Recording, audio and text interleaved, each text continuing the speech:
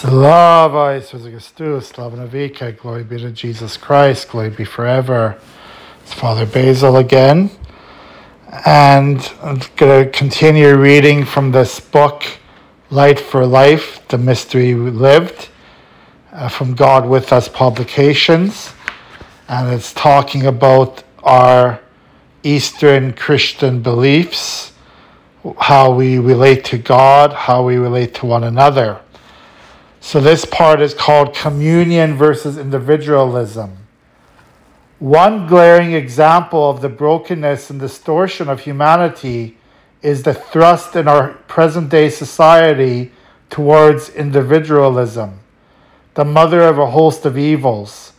In our modern world, we too often define ourselves as individuals by that which separates us from others, that we have more money, power, popularity, brains, or talents than our neighbor. We are taught to value our uniqueness in order to find and define our individual self. We are told we must be ourselves, find ourselves, develop ourselves, assert ourselves, promote ourselves, while Christ in the gospel insists that we must deny ourselves and become servants. The scriptures present a completely different set of values. From 1 Corinthians, you are not your own. From Matthew 16, then Jesus said to his disciples, whoever wishes to come after me must deny himself, take up his cross, and follow me. From Genesis, the Lord God said, it is not good for man to be alone. And from 1 Corinthians, as a body is one though it has many parts, and all the parts of the body, though many, are one body, so also Christ. For in one Spirit we were all baptized into one body, whether Jews or Greeks, slaves or free persons, and we were all given to drink of one Spirit. Now the body is not a single part, but many. But God has so constructed the body as to give greater honor to a part that is without it, so that there may be no division in the body, but that the parts may have the same concern for one another. Now you are Christ's body and individually parts of it. The Christian vision affirms that relationship, not individuality, is characteristic of the image of Christ. In the Trinity, there are not three individuals, but three persons, known by their relationships. We are made in that image.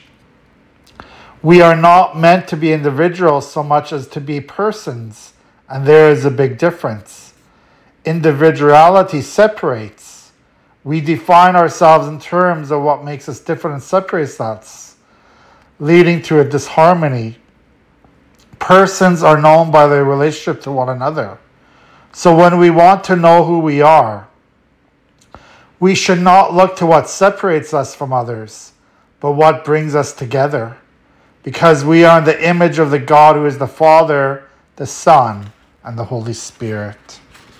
Wow, that was very meaningful to me. You know, as a priest, I've been, for 15 years, I've been talking about this a lot, about we live as a community of believers.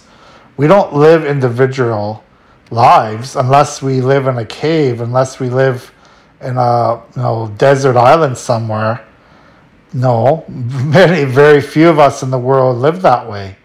We live as a community of believers, and we need to start thinking as a community, not as individuals, because as this book said, when we think about individuality, we always think about what separates us. We think about, well, I'm not going to that church because I'm different from that person. I'm not going, I don't like that priest because he's very different than me. He tells me things I don't like. Well, we can't have that attitude. We have to have an attitude of communion. communion, not just in the form of the bread and body of Christ, the body and blood of Christ, but communion in terms of we are all created in the image and likeness of God. We are all equal under God. There's nobody better or worse in God's eyes. We are all the same under God. And we have to work together to help to teach each other to accept God's grace, to accept God's mercy, and to be saved, to gain salvation. This is what we need to do. Anyways, God bless you. I'll talk later.